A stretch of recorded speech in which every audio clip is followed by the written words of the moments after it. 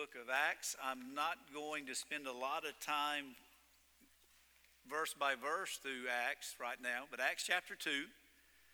I'm going to preach a series of sermons in a few weeks after John through Acts.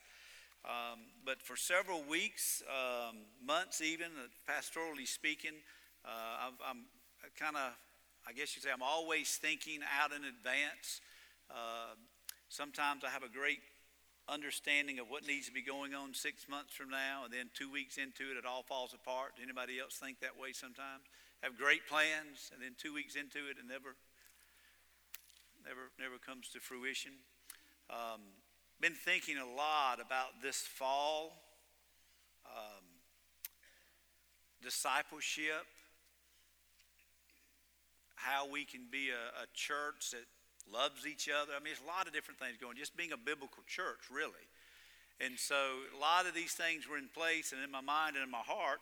And then just in the middle of Dr. Whitney talking about koinonia, it was just like, oh my goodness, that's it. I mean, that's exactly where my heart has been over the last several months, and looking at things that I've already kind of put into place. And so through the confirmation of the Holy Spirit, it was like, yes, that is exactly where we are and what is needed in the life of the church. So let's think about Acts for a moment, because I think sometimes we really overthink things.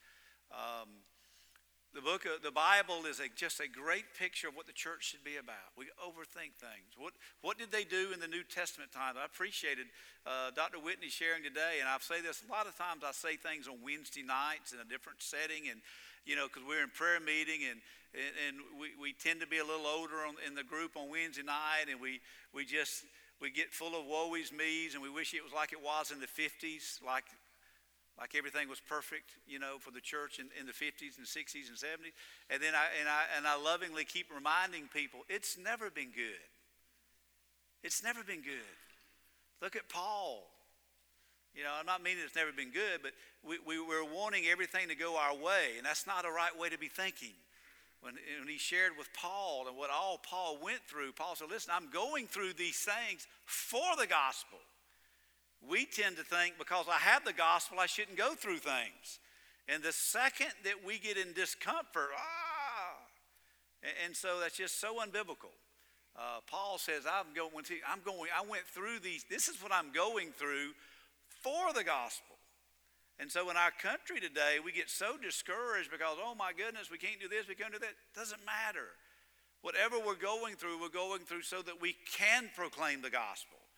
Instead of standing around whining about the things that aren't the way they used to be, Paul said, listen, this just if I got a viper hanging off my hand, I got a viper hanging off my hand. That happened. I'm here for the gospel.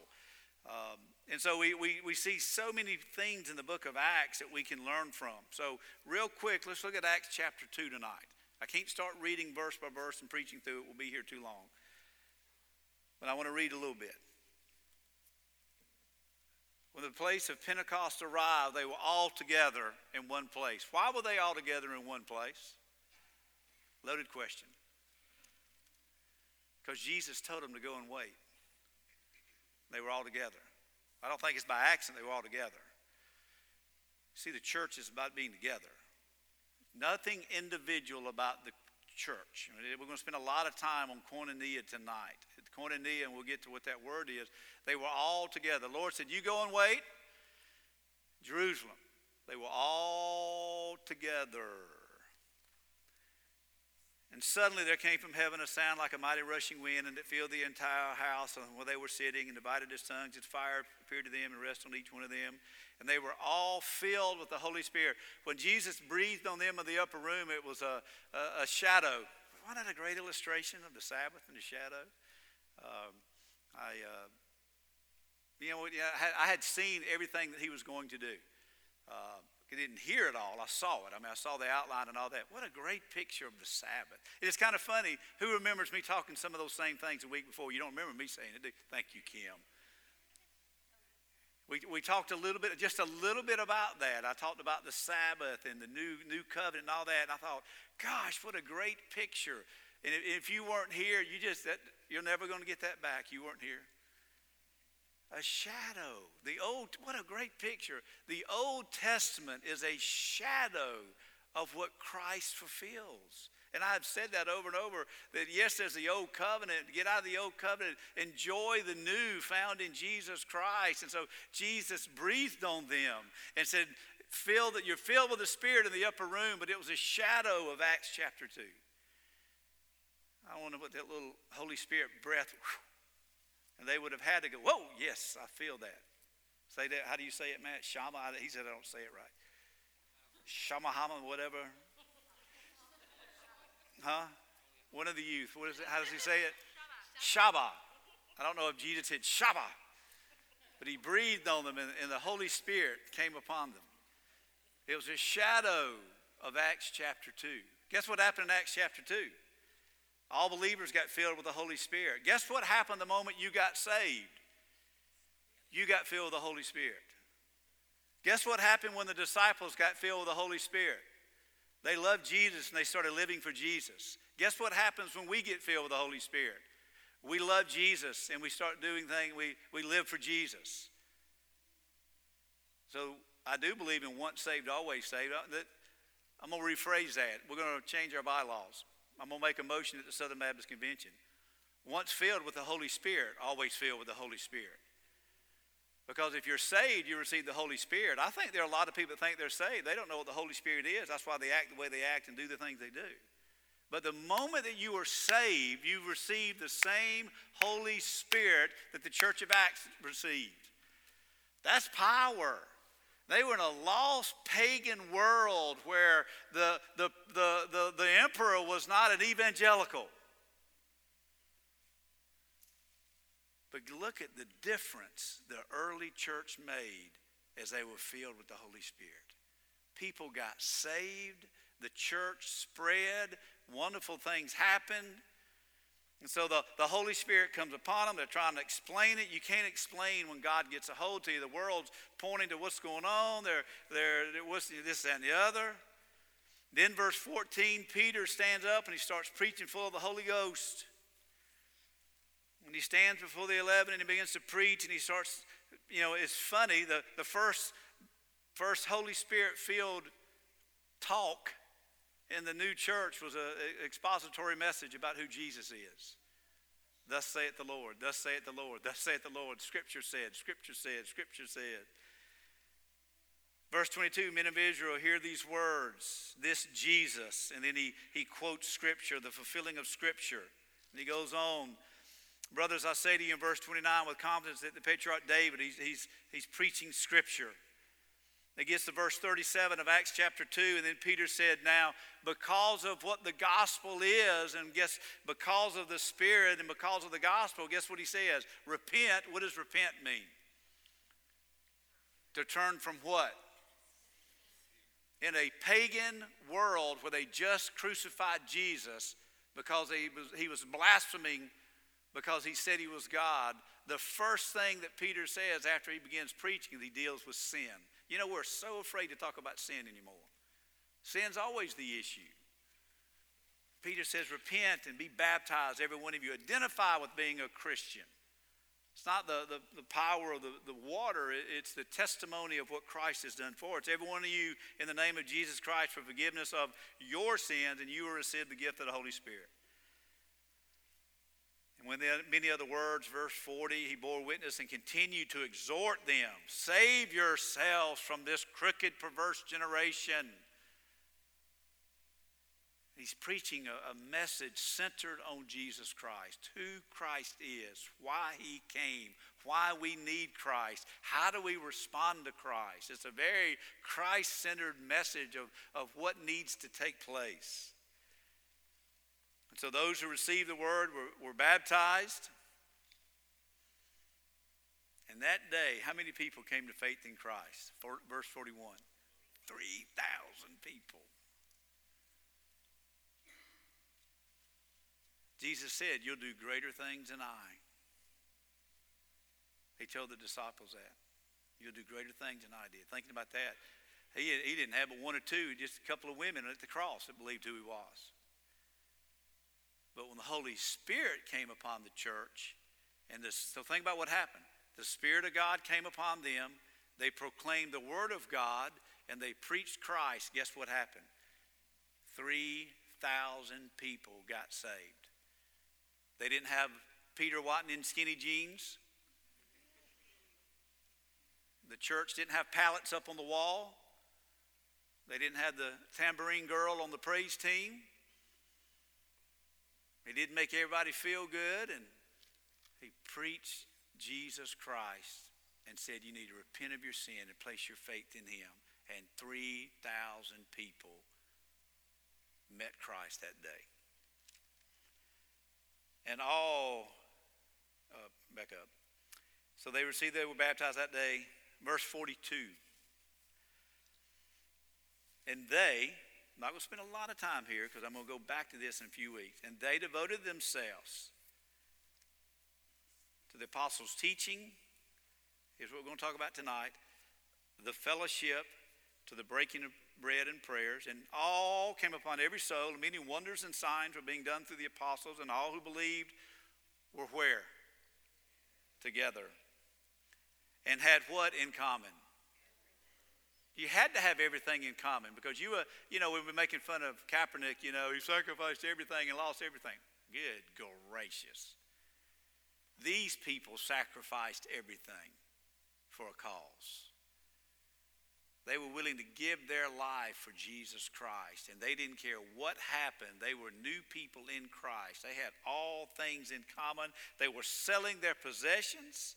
They were belongings, and they were distributing the proceeds to all as many had need. What had happened is everybody had come upon the city for the religious holiday, and they got saved. They didn't want to leave, and they were taking care of one another. It didn't matter anything other. The only thing that mattered to them was their new life in Jesus Christ and one another. That's all that it meant, is one another. That's all that mattered. And day by day, attending in the temple and breaking bread in their homes, they received their food with glad and generous hearts. What a sweet spirit church. They had been gloriously saved. There's all these people around. They don't even know where they're going to be living because they came in for the festival, the religious holiday, and they've gotten born again. And we're just, whatever we need to do for one another, we're devoted to the apostles' teaching. We're devoted to fellowship. We're devoted to prayers. We're devoted to the breaking of bread. They were praising God and having favor with all people. What does all people mean? I think all people is all people. They don't have to agree with it, but I think all people looked over there and said that whatever they're doing, they believe in what they're doing, and they're doing it for one another. And day by day, and the Lord added to their number, and day by day, those who were being saved. What a picture. Was it more lost then than now? Then. Was it harder to be a Christian then or now? Then. Were there more obstacles in the way then or now? Then. Did they have less then or now? Then. Same Spirit, same gospel, same Jesus. Day by day, people were getting saved. Life change was taking place. Attitudes was changing. Perception was changing. Understanding of self was changing because they had fell in love with Jesus Christ. So let's take that word up there, back up to verse 42. We talked a lot about this Saturday, fellowship. Dr. Whitney brought out the idea that there's two ways that we look at fellowship. One is socializing. The other is biblical fellowship. The word for biblical fellowship is koinonia. Koinonia is the idea of coming together for the reasons that pertain to the gospel of Jesus Christ and for spiritual reasons. We're going to look at that. So we're going to focus on this word koinonia, but before we really look at that word individually, let's review a little bit. If we have been saved, we have been empowered. If And I tell people, I'm not trying to be cute. I'm just like Paul. Did you read Paul? The only way I know if someone has truly been saved is it would be manifested with their life at some point. When I look at a church roll, I don't think so. If somebody says, hey, number 847 in the church roll died, and they called the church because they're on the church roll, it's numbered. There's 1,200 of us. And they called, and you're their pastor on paper. Will you do their funeral? I will not say they're saved. Why? I'm definitely not going to say they're saved because their name's in a book. I know that sounds, well, Pastor, why are you so negative about that? Because once you meet Jesus Christ, you are empowered with the Holy Spirit. Okay? If I have the Spirit of God abiding within me, there's going to be an urge to live for Jesus, to love Jesus, to love Christ, to do the things that he does. A born-again person is not going to be convinced to love Jesus and follow Jesus because that's what the Spirit within us is going to lead us to do. That's why it's so important that we encourage people to repent of their sin and place their faith in Christ so that they can be filled with the Holy Ghost. And so we think about these things. As we love Christ, we will be drawn to the things that he loves. We do things because we love Jesus. Dr. Whitney talked about that today. We do things as an expression. I wrote this down and he said, we do these things as an expression of our love for Jesus. It's all about Jesus. We do what we do because we love Jesus.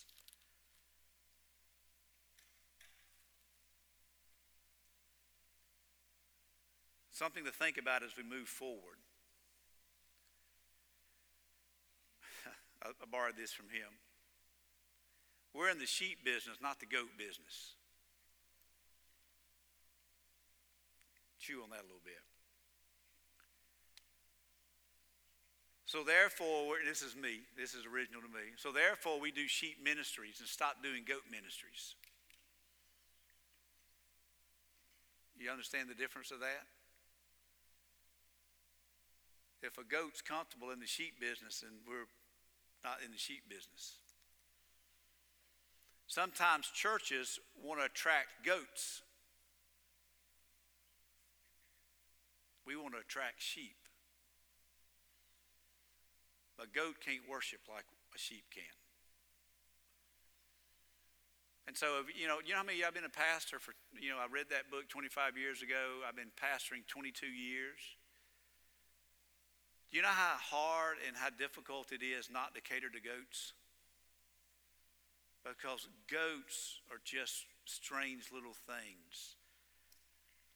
A sheep, and from a theology, let me reword it another way. A converted person and an unconverted person. You're never going to make an unconverted person happy. They are going to complain. I'll be honest with you, no names. There are several within this church that I doubt their salvation because they're never happy. Sharon's going, oh, Lord Jesus, don't let them say names.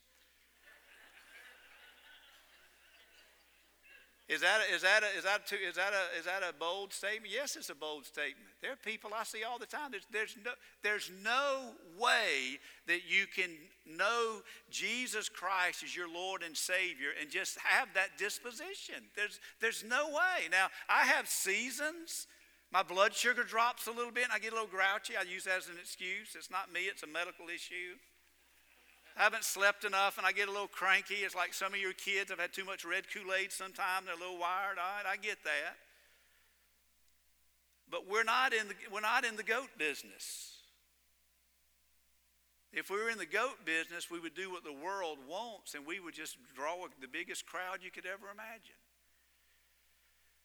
But we're in the Jesus business. And everything we do should magnify him and exalt him and encourage people to love him. I thought about that today as Dr. Whitney was preaching. We know this. My goal is to get people to love Jesus. If you love Jesus, you're going to come to church and you're going to tithe. Well, I mentioned tithing. Can we just finish up the budget? If you love Jesus, I don't have to, we don't have to talk about these things. Just help people to love Jesus. Jesus himself said, I'll build my church, Matthew 16:18. If you just focus on seeing people come to know Christ and exalting the Savior and worship as the body of Christ, Jesus said, I'll build my church. If John has to build the church, it's going to be a church built after John's own image. Jesus said, you love me and you exalt my words and you follow after me, I'll build my church. I heard this. I don't know who said it, but I believe it to be true. What's Mr. Kathy's first name? Chick-fil-A. Chick-fil-A Kathy. I can't ever think of this first name. Excuse me?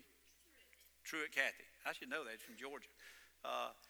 They were having a meeting, and it was this chicken place that was starting, and it was getting some momentum. One of these rotisserie chicken places a few years ago, and they were having a board meeting, and Truett Cathy was sitting at the head of the table and was just not saying a word, and all the CEOs and XOs and VPs, they were just running around trying to figure out and how we could be bigger, and we got to be bigger, we got to be bigger. This place is growing, this place is growing, we got to be bigger, we got to be bigger, bigger, bigger. Finally, they said, and the gentleman that told me this was worked for Chick-fil-A. Finally, Truett Cathy stood up and says, men, women, we're missing it. We don't need to be the biggest. If you're the best, people will come. I was sitting at the drive-in at Chick-fil-A the other day and asked myself, why can McDonald's not figure this out?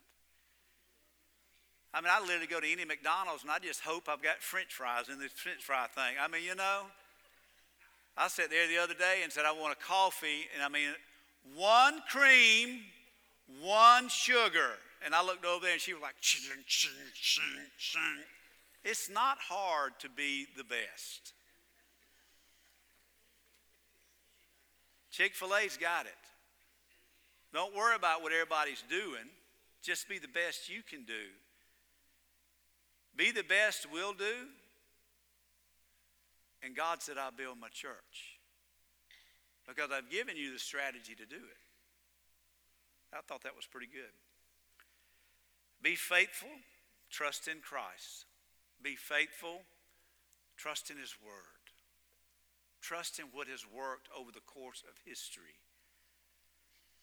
So let's go back to that word. I got ahead of myself a while ago. The word there is they were devoted to, they loved. There was a constant devotion, a love, adoration, a passion for the teaching of the disciples. Oh, that's so important. Teaching, what we teach, what we know is foundational, it's foundational, it's foundational. The rock that we stand upon, where the church is a pillar, a buttress of truth, right? But that's not all we're devoted to. I like that it starts there because I'm kind of a doctrine guy. And the doctrine is the gospel that we stand on. And we get that right, everything else should follow. But notice what else they were devoted to. Fellowship. And so if you weren't here Saturday, the word is koinonia in the Greek. You heard that word around. It's not your typical gathering of just talking. To borrow some of Dr. Whitney's material, he brought it up into two different words. Socializing, koinonia. Socializing is the common interest of the world. Hey, did y'all see that Kentucky-Florida game this week?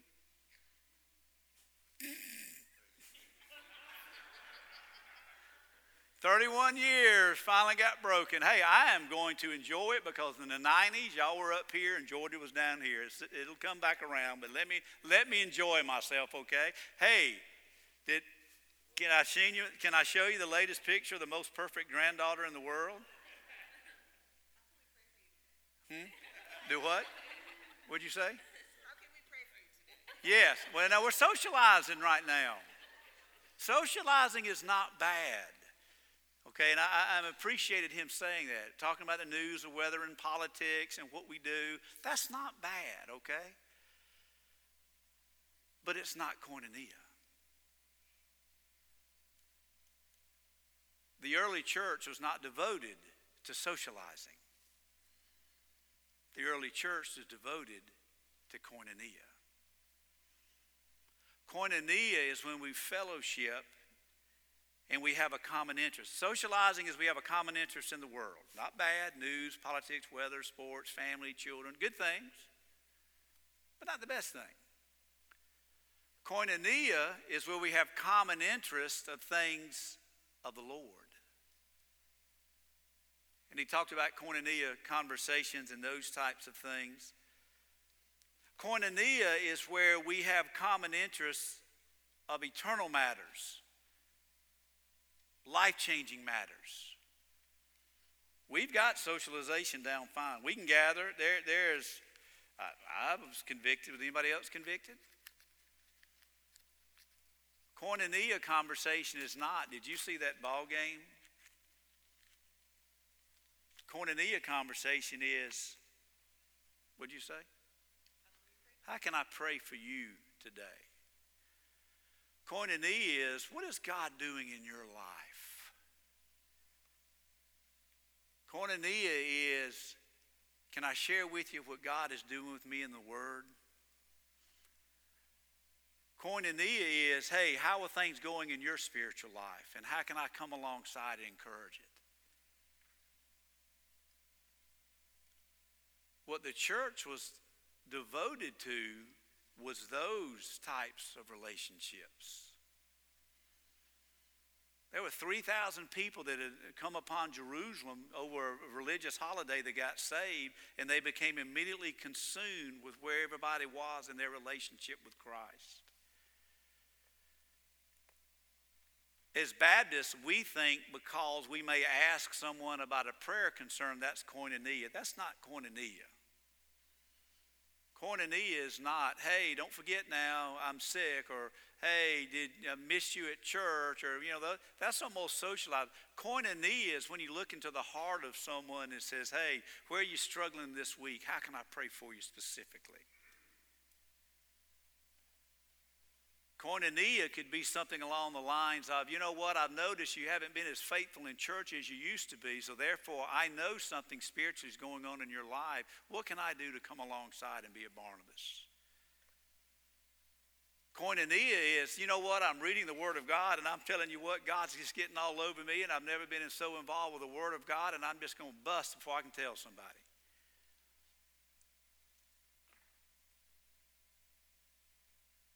I can count on no hands those conversations I've had apart from this weekend in the last 6 months if I've walked the walls of this church. We've talked about church. We've talked about things. People have asked me how George Ann's doing. A lot of people have asked me about my mother. That's not koinonia conversation. Koinonia conversation is, how is your walk with Christ? Koinonia conversation could be something as this. Pastor, I've been real burdened about our church. How can I pray for our church? What can I do as a member of this church? Just koinonia conversation. Most churches are not very good at koinonia conversations and fellowship. What do we do a better job of? Hey, Fitz Sunday Bowl. I love socializing. If hanging out was a spiritual gift, I got it. I love to hang out and to socialize with the best of them. But we do that well. We do a lot of things and for the sake of, socializing. But most churches are very weak in koinonia. And I will say this, we are very weak at koinonia.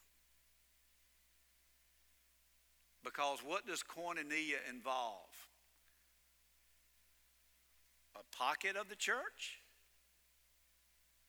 An age group of the church? Or the entire church? So therefore, I can tell you with the authority the Lord has given me as your shepherd, we're not good at church koinonia. We can be okay with our groups and socializing. We can be okay with our church and pockets, but church-wide koinonia, we need to work on that. Reasons I think that we struggle with true koinonia and we think about what that looks like in a church, that we are really pouring our life into one another from a spiritual standpoint.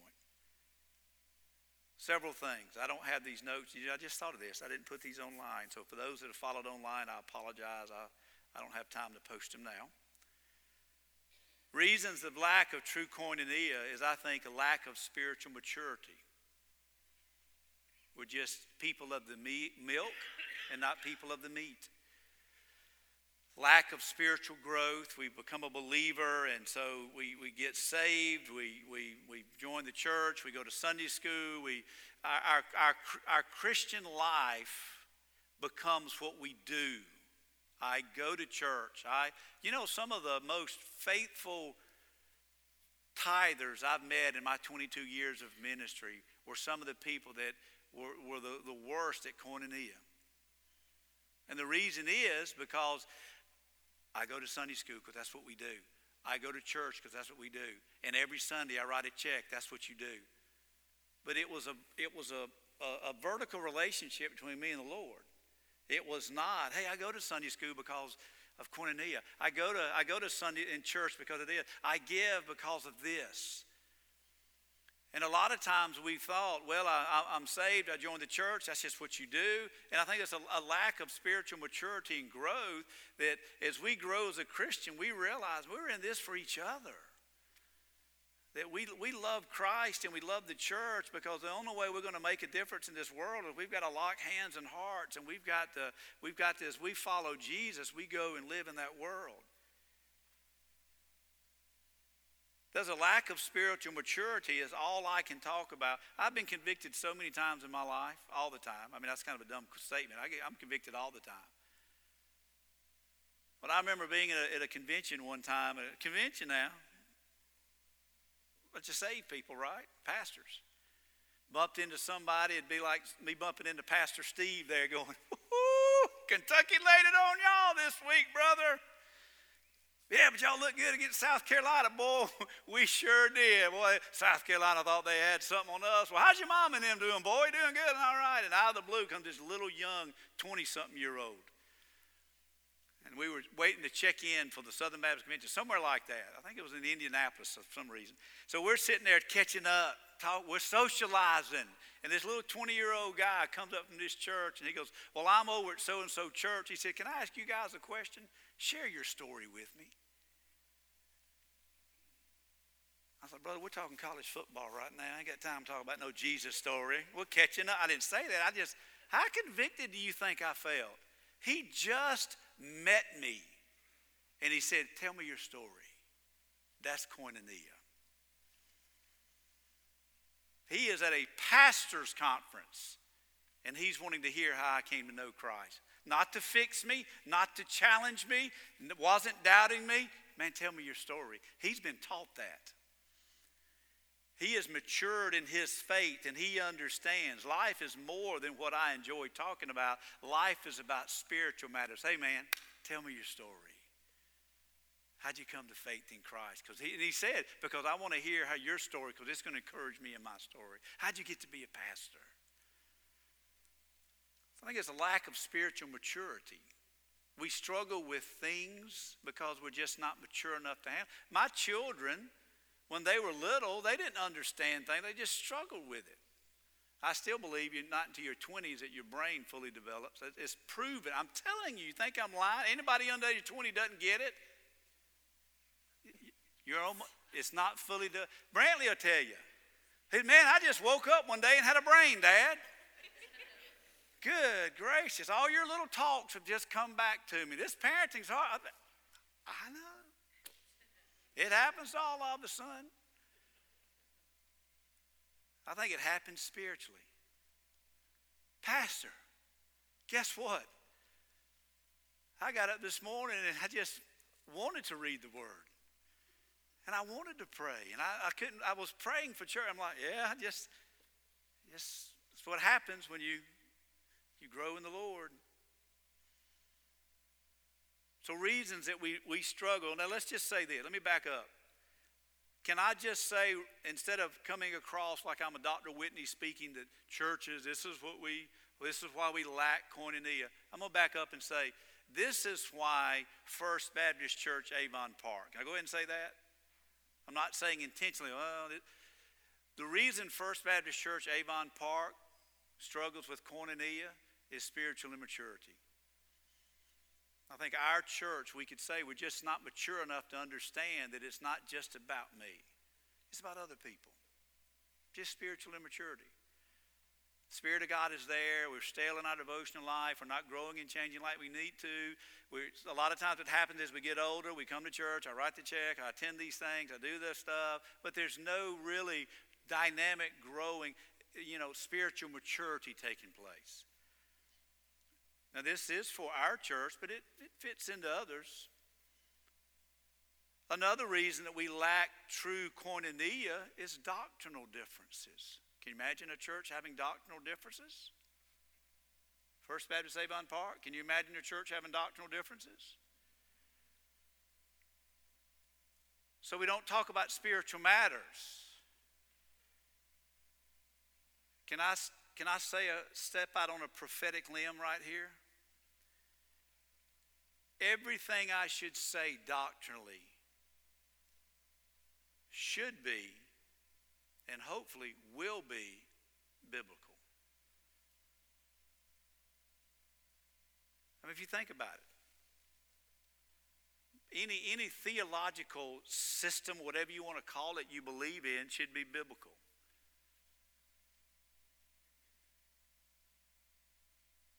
I believe in predestination and election. Josh, why do I believe that? Do I put you on the spot? It's in the Bible. I had somebody that was a member of this church say, you believe in election, and that's not in the Bible. Well, you don't know it's in the Bible if you haven't read it. I believe, for God so loved the world that he gave his only begotten Son, that whosoever, why do I believe that? It's in the Bible. I believe if you confess, repent, and trust Christ, you'll be saved. It's in the Bible. I believe before the foundations of the earth, God had a plan. Why? It's in the Bible. And so sometimes we have dividing lines of koinonia because we just theologically we're indifferent. Listen, we're a Baptist church. We believe we stand on the Baptist faith and message. The early church was devoted to doctrine, so therefore they were devoted to this koinonia. We lack koinonia because we have personal preferences. Well, I wish church could be the way it used to be. Like the early church, or the 50s church, or the 60s church. I heard a pastor say not long ago on a blogcast that there hasn't been the early, he was preaching, he's like 20-something years old and he's preaching now. Well, 20 years old, he was only born in like 2000. Is that not crazy? So he was saying something. He goes, well, the problem with our churches today is for the last 25 years, preachers haven't been talking about evangelism and discipleship. I said, no, wait a minute. I've been preaching that for 20 years. Don't say you young guys don't have a clue what you're talking about. I mean, he was saying that, but, we preference. And so we have our preferences. And we don't koinonia. We socialize great. We ride together. We eat together. We sit together. I watched y'all the other week. I watched y'all Friday. You failed miserably. Hey, we're going to eat at 6:15. Oh, my goodness, I got to go with Josh and Lacey. Woo, glad you saved my spot. I eat with you every Wednesday. Anybody see Randall Lanier there? Sitting at that table by himself. Twice. Came in, sat down. Got up to eat, sat down. I want to stand up and go, good job. But you're sitting by the same person you sit by every time the door's open. You ride together, you sit together, you talk together, you Facebook together, you sit together in Sunday school. You won't go to a Sunday school class unless they're in there. I can take a trip with some of y'all. Y'all won't get in the same van with the same people. You know who you are? I made y'all mad one time because y'all thought I was driving your van. I put somebody else in there, and y'all all looking out the window. Now, wait a minute. You always drive our van.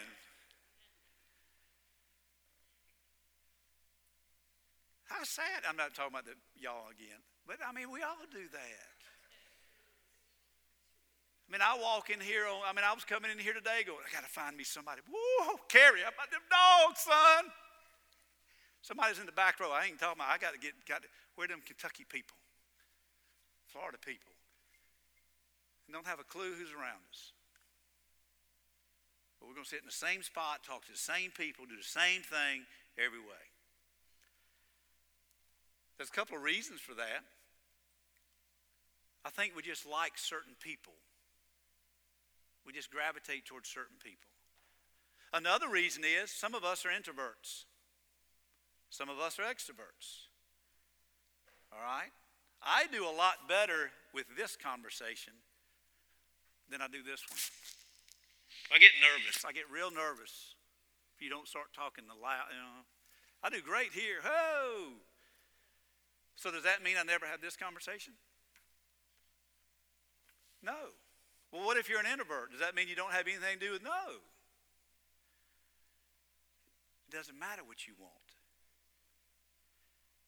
It's what we need.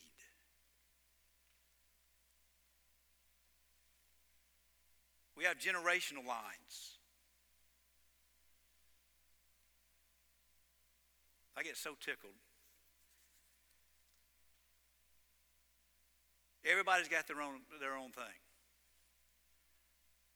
I could say,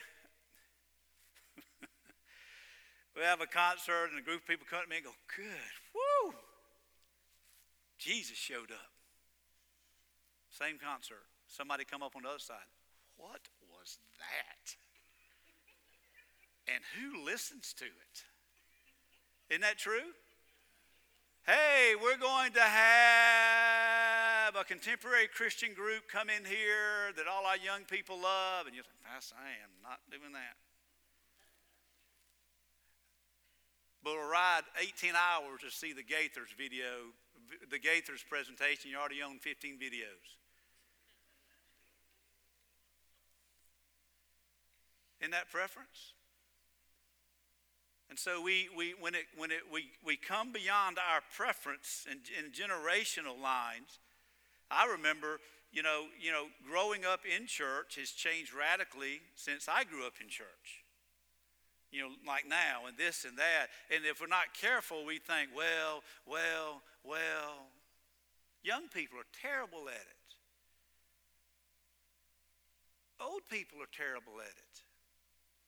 Us middle ground, we make both, I make most people mad. That's not koinonia. I have said this, and I hope I don't say this out loud and then regret it later. Do you know how effective an 8:30 contemporary service could be for reaching young people in Avon Park? By the numbers.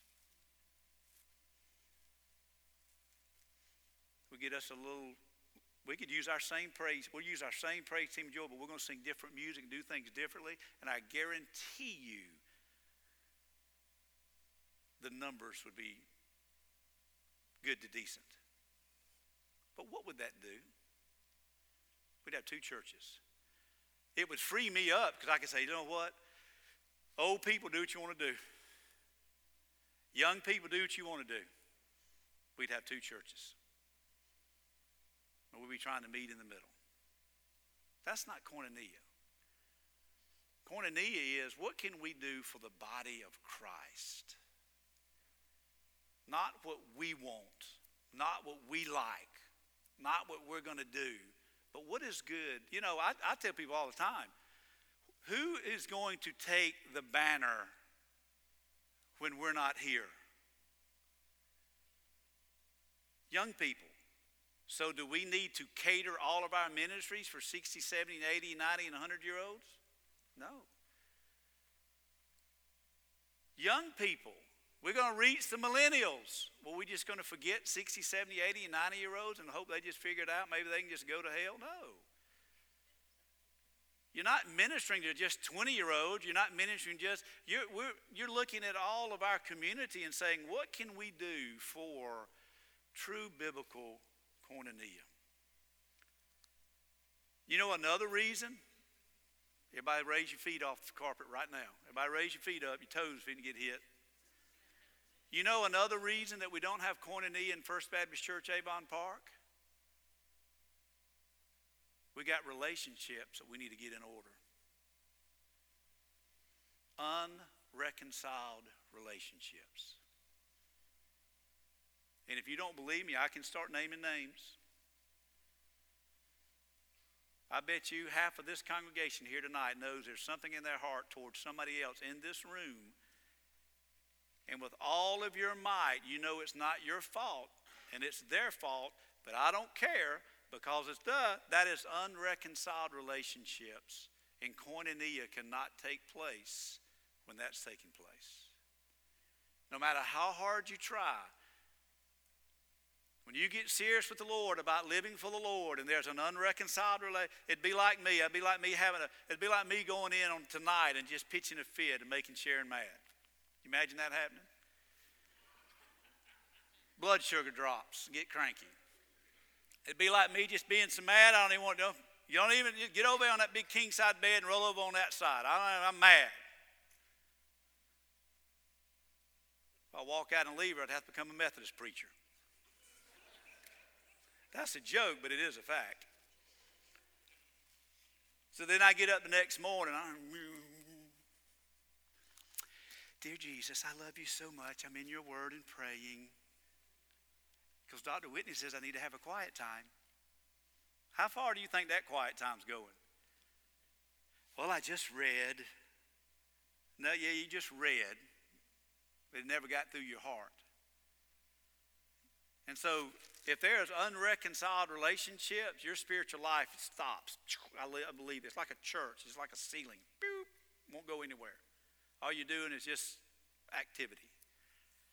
So you can't have koinonia fellowship with unreconciled relationships. I want to encourage you when you have your quiet time in the morning, because Dr. Whitney told you to, remember? Get those relationships right. It doesn't have to be public, but you need to get those relationships right. And if you want to do it for yourself, do it for the church. Here's a strategy I think we need to develop to work toward this, because we're not there. And if you think we're there, you're sadly mistaken. We're not there.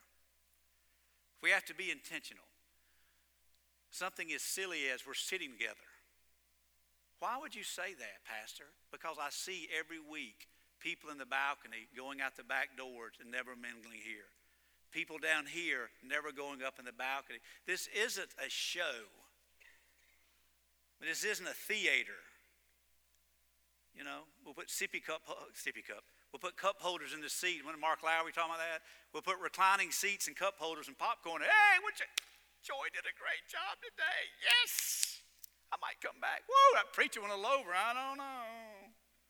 It's not a show. We're a family. Now, I pick on back row Baptists because I don't like being back row Baptist. The only time I'm on the back row Baptist is if I'm going somewhere and have to sit a very long time and my knee messes up and I have to get up and down. I understand medical reasons. But any conversation you have in the world, it's personal. Sharon gets on me all the time. Please look at me, honey. I'm listening. And then she goes, well, that didn't help. So just think about so let me get as far away as I can from my family. That doesn't make any sense. If we added a balcony on from the balcony, people would want to go sit in that balcony. If we added a back row onto this back row, and I understand there's comfort and preference, I get that. But I want us to be intentional. True story, no names. Someone passed away a few years ago that sat under the ledge. Another person read it in the paper and said, "Who is that person?" And I said, "You've been going to church together for 20 years.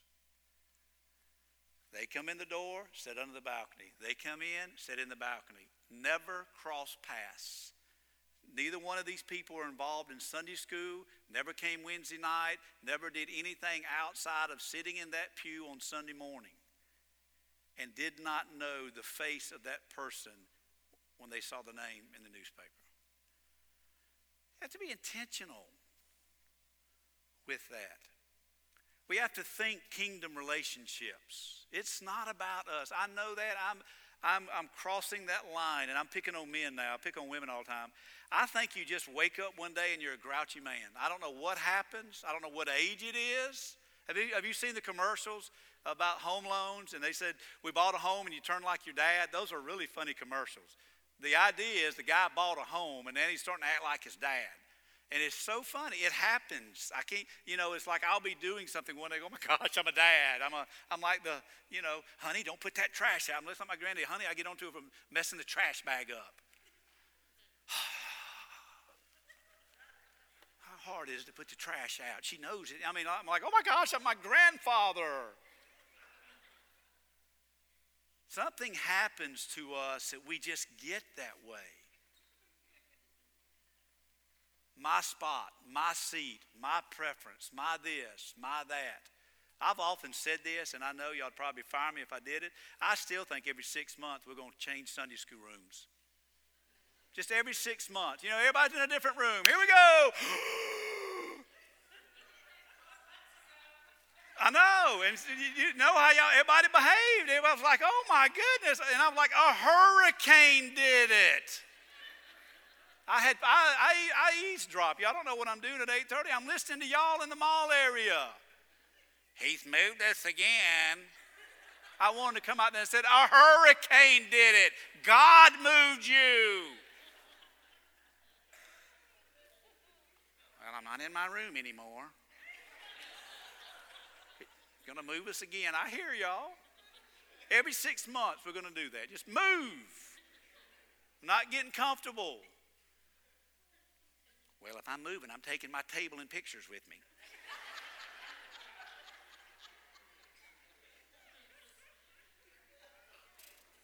We have to start putting young people, put others first. Middle-aged people, put others first. Older people, put others first. They have to think kingdom relationships. I think we have to raise the bar. We don't do that well. We got to raise the bar. Nothing else until we're at Koinonia Fellowship. That's where the bar is. What can we do? What can I do to expect Koinonia relationship? I was sitting there thinking, I've been involved with all kinds of ministries and stuff. I made a joke of this, that I pastored only 2 years in Georgia before I came here. I don't say that often. Just wasn't a good fit. Love them, they love me, wasn't a good fit.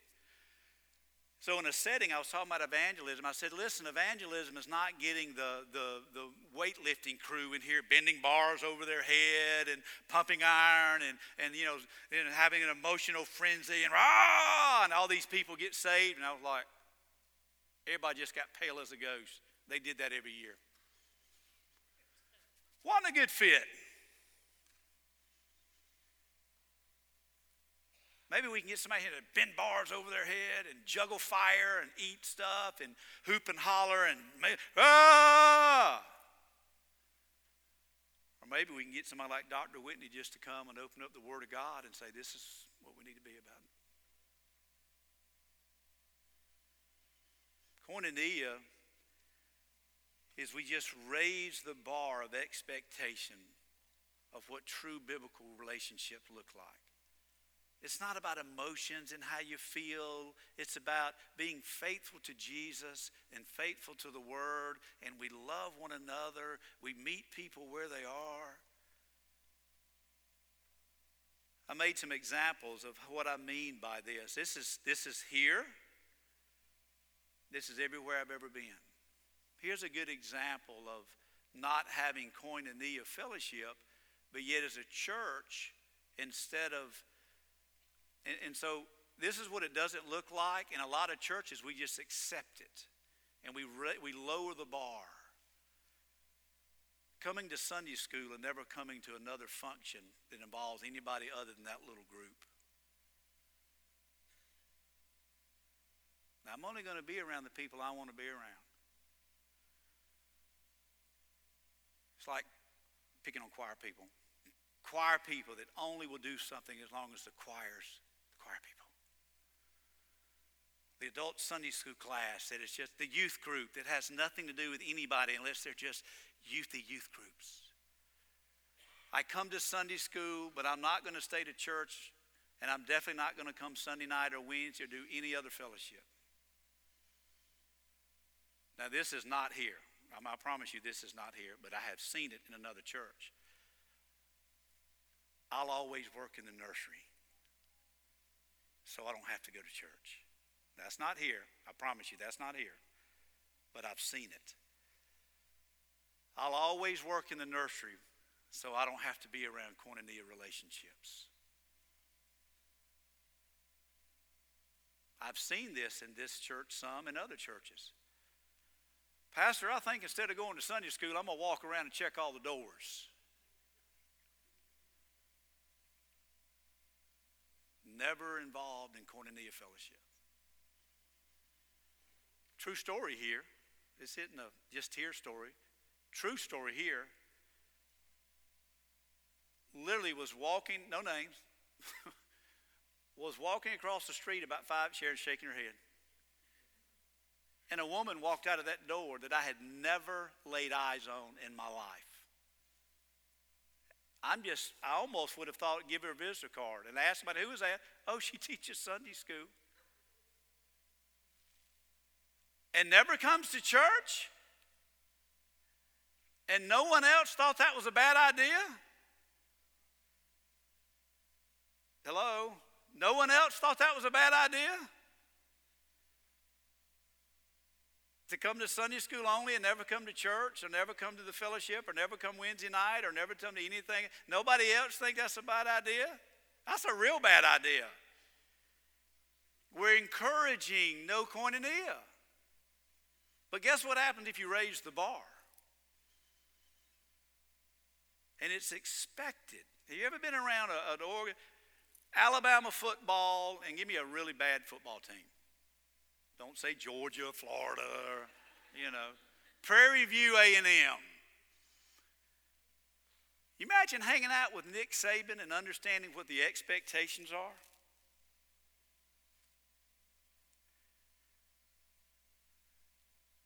Wherever we raise the bar of expectation, hey, we're in Sunday school. Hey, don't forget, we're going to church together. We're going to worship together. We're going to worship together.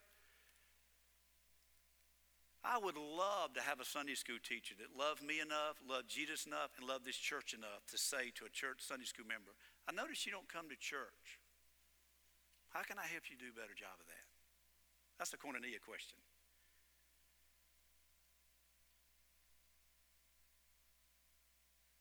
Just something to think about. Another strategy for this, and I'm already over. Let me finish this. Another strategy that I think we need to have in place, we're going to be intentional. We're going to think kingdom relationships. We're going to raise the bar. I don't know why I worded it this way. Biblical creativity with our time in meetings. Is anywhere in Scripture a list of when the services of a Baptist church are? No. Talks about the Lord's Day. So why are we so afraid to mess with tradition? Why does that make us so nervous? Why can't we step back and say, you know what?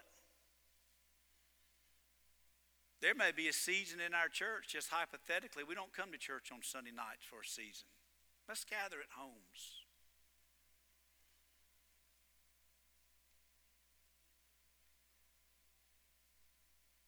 Maybe there's a season that we don't gather for this, or we gather for that, or we do this, or we do that, and we focus on koinonia, relationships. We do what we need to do instead of what we've always done. That is the biggest struggle. We just do what we need to do instead of what we've always done. That's a good example. The other week I was sitting there and I was thinking, we have a beautiful building that can seat, I don't know how many of hundreds of people. That balcony needs to be for overflow only. There's no reason why we should scatter out. We need to be in here together. That's just, I know it, like, I've always said, I get it.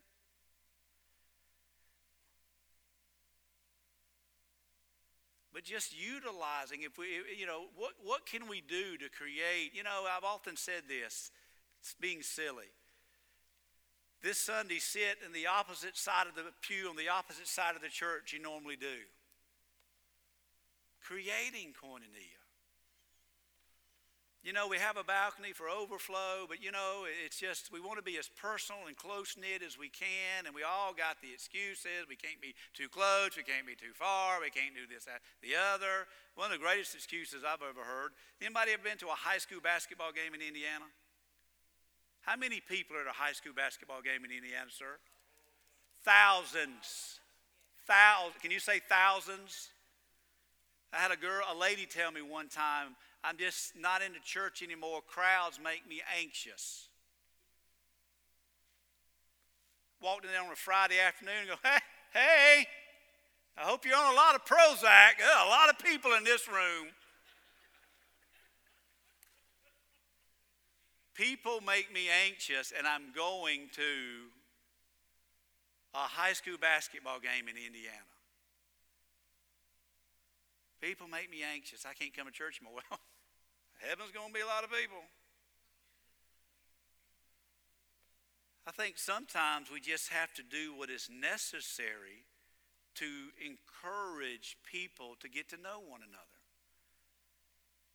I mean, I'm not going to put anybody on the spot. Does anybody know what city, what state is David from? I just said it a while ago. I mean, Indiana. What city is he from? What's his wife's name? How many kids does he have? How long has he been part of this church? How many even know who he is? What are his hobbies? Well, you know because you talk to him. There you go. See, it's just simple things like that. That's koinonia. Tell me your story.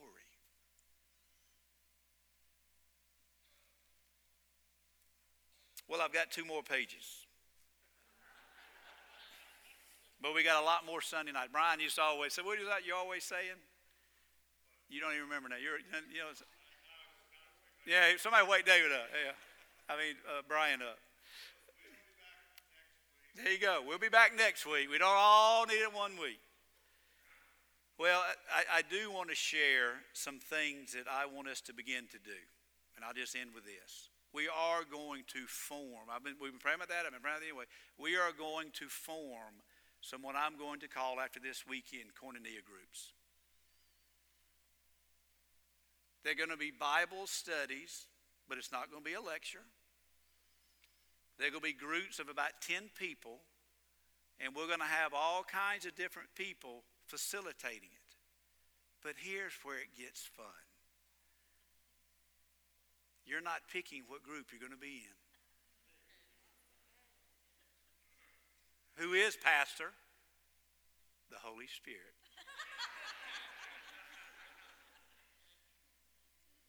Could you imagine spending about 8 weeks with somebody you've never spent 8 weeks with, walking through a good Christian book where all you're discussing is the topic of that book and how it applies in your life? Because I know what would happen if I said, we're going to do a sign-up sheet. Which one are you teaching? Which one's Matt teaching? And then y'all do this. Are you going to sign up? Because if you're not, I'm not. So who's going to do it? Everybody that loves Jesus. And that loves this church. And wants to see koinonia. I've been praying about it for a long time, how to implement it and moving that way, and Dr. Whitney just gave me the freedom to go ahead and do it. We'll meet seasonally. We're going to do a couple different groups on campus. We're going to start on campus. No larger than 10 to a group. You don't have to be proactive in the group. You can just sit there and listen. But guess what you're going to do is you sit there and listen. You're going to be reading that material, and you're going to be hearing life through the lips of other people, and you're going to build relationships that you've never built before, and this church is going to look like a completely different church, like the Church of Acts. We're going to love each other. Because I tell you, my personality, I love to teach. I think Matt loves to teach. Would you not say that? We need to sit up under the preaching of the Word of God on a regular basis. So hear me when I say that. But how many more lectures do you need from me? What would be wrong of taking a good Christian book that the Holy Spirit lays on your heart to go through your pastor?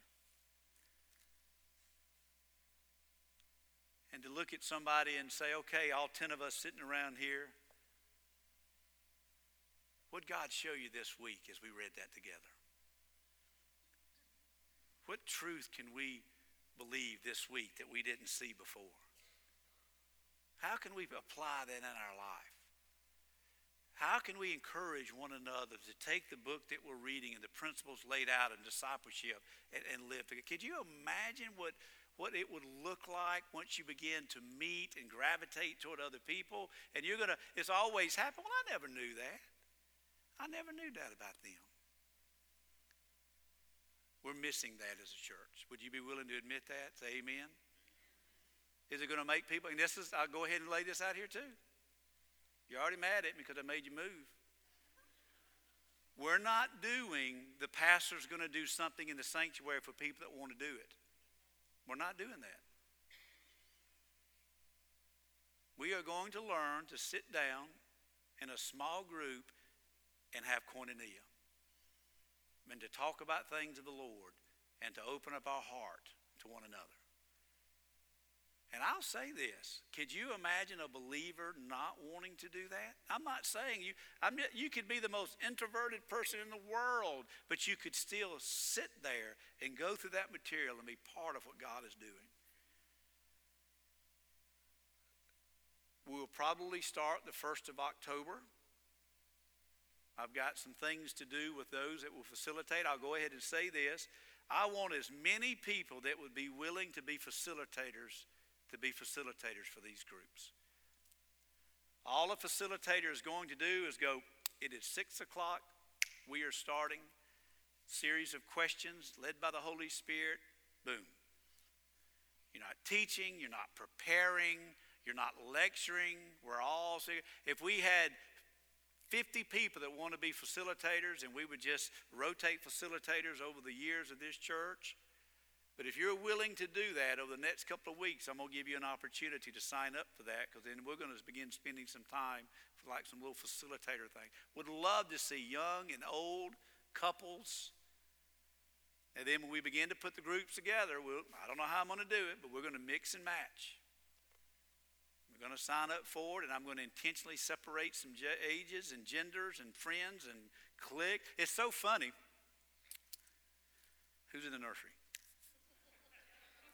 Who is? Who is? Oh, I better hurry then. I don't even know what I was going to say there. Pray about it. Will you pray about it with me and for me? We're missing that as a church. If you want to be a facilitator, I want you to pray about it. I promise to equip you any way I possibly can to lead those. But I'm going to tell you, certain people want to lead something, but they don't want to be part of something. The facilitators are coming from you right here, and those in Sunday school, and those that are faithful. Some people want to teach, but they don't want to be taught. Some people want to facilitate and teach a Bible study, but they don't want to sit up under someone else doing it. That's not what we're looking for. We're looking for people that just love the Lord and want to be part of something unique like that. Next Sunday night, I'll talk further about it, give you an opportunity to sign up for that and kind of lay out the plan for that. I am serious about the balcony. I'm going to put some things in the newsletter and encourage people, and if somebody wants to jump the electrical fence to get up there, that's on you. I'm just going to be staring at you the whole time I'm preaching. Don't understand, but you can do what you want to do. Sit up there in the goat section. That's all right. I just know this is what this church needs. We need to come and to minister and love on one another and be excited that we're part of a church with one another. Lord, we thank you for tonight. Thank you for just the church, the body of Christ, my own heart this weekend, and give me the wisdom I need to lead and to focus on you and nothing else. Lord, I'm thankful for those that have already expressed such a desire to see true koinonia in our church. So as we progress that way, let us do so obediently and faithful unto you. And this we pray in Christ's name. Amen.